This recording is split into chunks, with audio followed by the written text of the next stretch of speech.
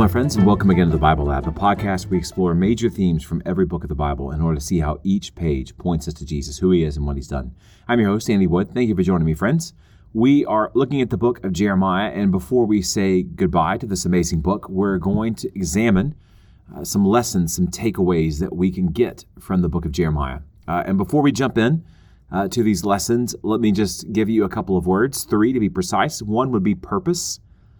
We are given God's word in part for the very purpose of transforming us from sinners saved by grace more and more through the process of sanctification into the image of Jesus. And that comes from hearing God's word and responding in obedience, whether that's stopping something or starting something. So don't miss the purpose of Scripture. Second, remember pace. Real change that matters, is almost always going to happen slowly. Not over weeks or months, but over years, sometimes decades. Real change happens slowly. And third, remember progress. That's what we're after. We're not after perfection. We're after progress. So don't ask, what can I do to become perfect? Trust in Jesus and get his perfect righteousness. But ask, what can I do to make progress? Take the next step of obedience. So with that, let's jump in and take a look at some lessons, some principles we can take from the book of Jeremiah. First, God empowers us to press through the challenges of life and ministry to which he has called us. Jeremiah 1, 4-8. Now the word of the Lord came to me saying, before I formed you in the womb, I knew you, Jeremiah. And before you were born, I consecrated you. I appointed you a prophet to the nations. Then I said, Lord God, behold, I don't know how to speak. I'm only a youth. But the Lord said to me, do not say I'm only a youth.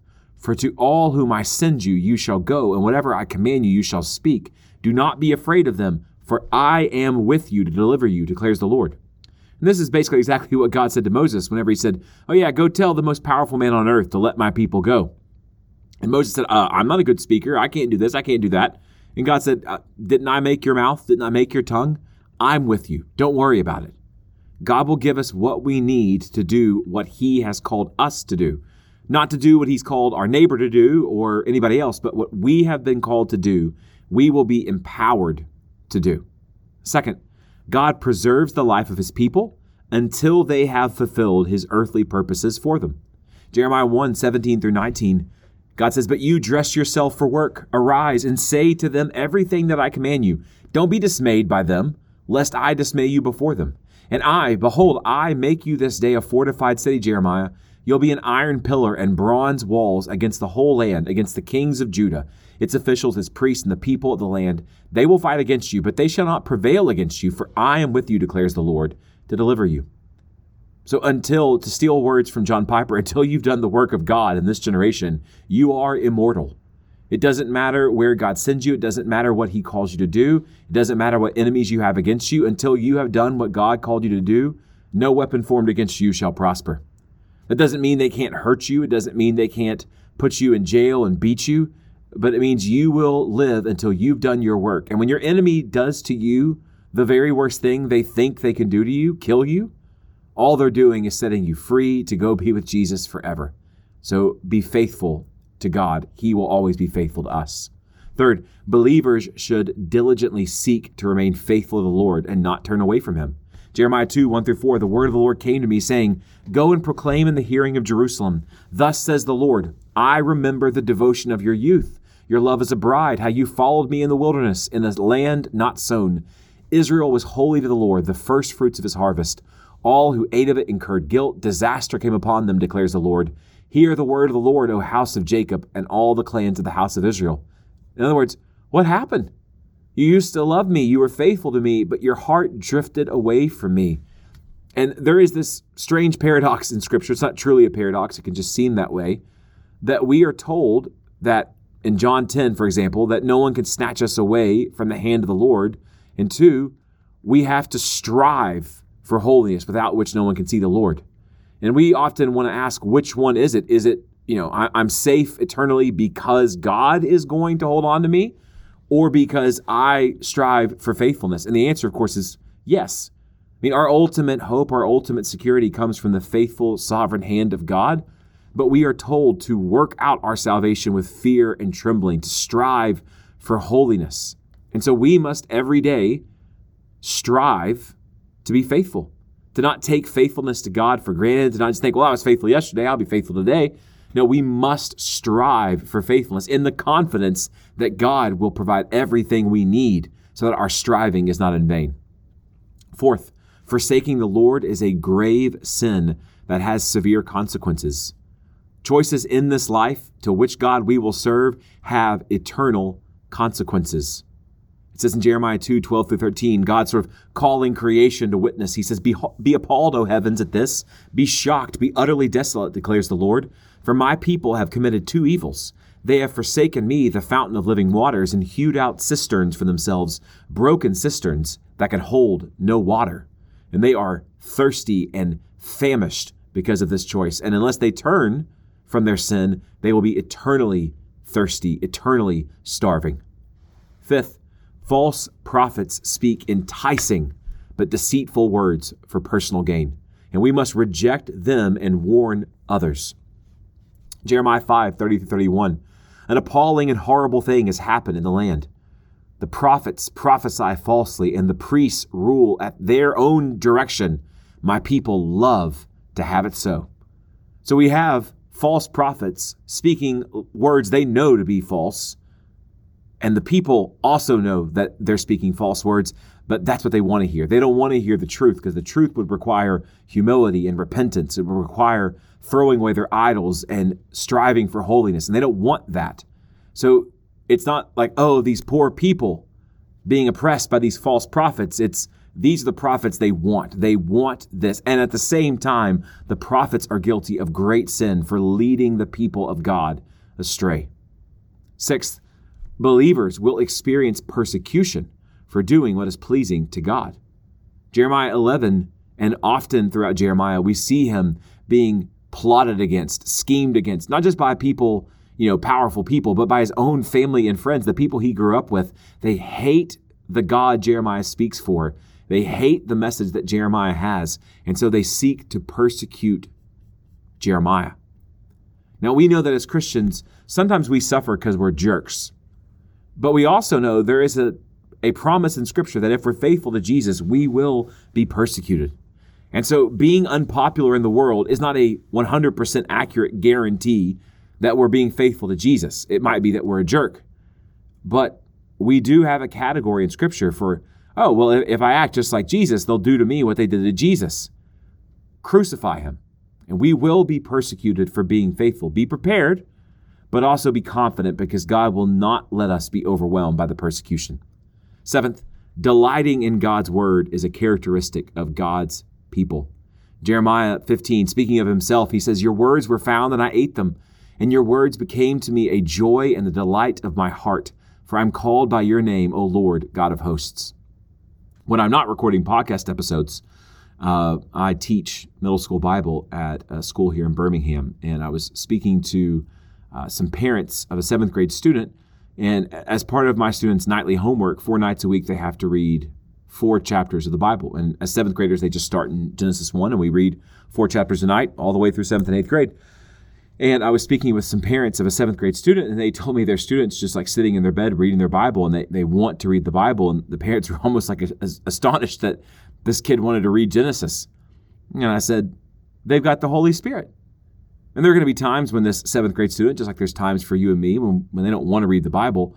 But one of the characteristics of the people of God is that we want to hear the Word of God. We want to hear it preached. We want to hear it read. We want to read it. And I would just say, eat up. You've been invited to a feast. And I pray that God's words would be to you and to me a joy and a delight. 8th, our sinful nature makes us unable to see our sin and depravity clearly. One day I'll write a book about bad advice, and chapter 1 will be titled, Follow Your Heart. And I think actually Kevin DeYoung just put out a book entitled, Don't Follow Your Heart. It's some of the worst advice you can give someone, because here's what our heart is like, according to Jeremiah 17, 9 and 10. The heart is deceitful above all things and desperately sick. Who can understand it? And the only answer is the Lord. The very next verse is, I, the Lord, search the heart and test the mind. But so we don't know how bad we truly are. Only God knows the depth of our sin. But what's amazing is that God loved us anyway. He loved us knowing better than we do just how sinful we are. And it's only by God's grace that salvation happens. It's through God's Holy Spirit that we have our eyes open to see our sin and we can respond in faith and repentance. And we will never understand our hearts the way God does, but we can walk in holiness and righteousness through the new hearts that God gives us and long for the day when Jesus comes back and the sinful natures will be taken away from us forever. And we will no longer sin, and we will actually not even be able to sin when he comes back. So come quickly, Lord Jesus. In the meantime, number 9, the Holy Spirit enables us to walk in obedience before God. Jeremiah 31:33, God says he'll put his law within the hearts of the members of the new covenant. In Jeremiah 32:40, God says, I'll make an everlasting covenant, and God will put the fear of him in their hearts, in the hearts of the people of the new covenant. They may not turn away from me. And then Romans 8:4, Paul says, Jesus died for us. Yes, for the forgiveness of sins. Yes, for that we be adopted. Yes, justified. Yes, sanctified. All those things. But also, Jesus died for us so that the righteous requirement of the law, love God, love your neighbor, might be fulfilled in us. Like God loves his law so much. God desires his law to be kept so much that he sent Jesus to die so that we would be given new hearts that are able, that desire to love God and love our neighbor. And Paul says that those who have been born again walk not according to the flesh, but according to the Spirit. So we have not only the desire with these new hearts, but we have the ability because the Spirit of God inside of us. 10th, all human attempts at righteousness, however, apart from God, are doomed to failure. We need the righteousness of Jesus applied to us through faith to be declared righteous before God. That's justification. That's a once-in-a-lifetime event. When we turn from our sins and trust in Christ, we are declared righteous. But we need God to grow in righteousness for the rest of our lives. That's sanctification. And we need Jesus for both of those things. Jeremiah 23:5-6, behold, the days are coming, declares the Lord, when I will raise up for David, remember he's been dead for 350 years, a righteous branch. And he shall reign as king and deal wisely, and shall execute justice and righteousness in the land. In his days, Judah will be saved, and Israel will dwell securely. And this is the name by which this ultimate David will be called. The Lord is our righteousness. Now, what's amazing about this verse, there's about 75 amazing things about this verse, but one, Jeremiah is speaking about this soon-to-come David character, this future David that we know to be Jesus. First, notice that he's called the Lord, and that's God's name. So this future David is called the Lord, which is not something a human being would ever have attributed to them. But also the Lord is our righteousness. What Jeremiah is saying is this future David is God who will serve as the righteousness of his own people. And again, I'm sure for Jeremiah and for people who heard that before Jesus, that was incredibly confusing. But for us, looking back through the lens of the cross, that name is one of the most precious names because truly Jesus, the Lord, he is our righteousness. The Lord is our righteousness. He gives it at the moment of salvation, and he is transforming us to the power of his Spirit more and more into the image of Jesus, the perfect picture of righteousness. 11th, repentance always involves turning away from ourselves and our sin, but towards God in faith and obedience. Right? If someone's a drug addict and they quit drugs to become addicted to working out, or they're addicted to social media and they get off social media and become addicted to chess, right? They're just turning from one sinful thing to another. I'm not trying to say that social media or chess are inherently sinful, but if we're looking to them, if they're serving as idols in our life, then they're sinful for us. So we have to not just turn away from one bad thing to another, but we must turn away from that bad thing to the Lord. That's repentance. It means to change, to turn around from the dead end that we're on and to go back to God. 12th, God's promise and provision of forgiveness of sins is possible only through the perfectly righteous life of Jesus and the substitutionary death of Jesus. It would be unrighteous for God to look the other way for our sin, for God to sweep it under the rug, to shrug his shoulders and say, hey, you guys are only human. No, we need someone to die for us, but that someone who dies has to be perfectly righteous themselves. And so we can only be forgiven and we can only be counted as righteous If we have a Savior who himself had no sin and then died in our place, and that's exactly what we have in Jesus, and that's exactly what we offer to people when we share the gospel. 13th, ministry is not an occasion for seeking fame, but rather it requires sacrifice and may, in fact, involve suffering. Baruch is a scribe that Jeremiah hired, and it seems that Baruch was a godly man. He faithfully served Jeremiah, and in the midst of the destruction of Jerusalem and the scattering of the people of God from the promised land, we get Jeremiah chapter 45, which is very, very short, which if you've read Jeremiah, you'll know is very, very strange. It's an incredibly long book. And from the context, it seems as if Baruch is a little discouraged, maybe a bit disappointed. Maybe he thought that, wow, Jeremiah is a legitimate prophet. God speaks to him, and I'm Jeremiah's right-hand man, so Jeremiah will become famous, and I'll become famous. Like, we're not exactly sure, but it seems like Baruch's a little bit disappointed. And the word of God comes to Baruch and says, do you seek great things for yourself? Seek them not. For behold, I am bringing disaster upon all flesh, declares the Lord, but I will give you your life as a prize of war in all the places to which you may go. Baruch, you're going to ride this thing out with Jeremiah. It's going to get really, really bad. Many of your family and friends are going to die. You're going to be kicked out of the land that you've lived in your entire life, but you're going to live. And if you are seeking great things for yourself, seek them not. And as Jesus says to all of his followers in John 15:20, a servant is not greater than his master. If they persecuted me, Jesus says, they will persecute you. If they kept my word, they will also keep yours.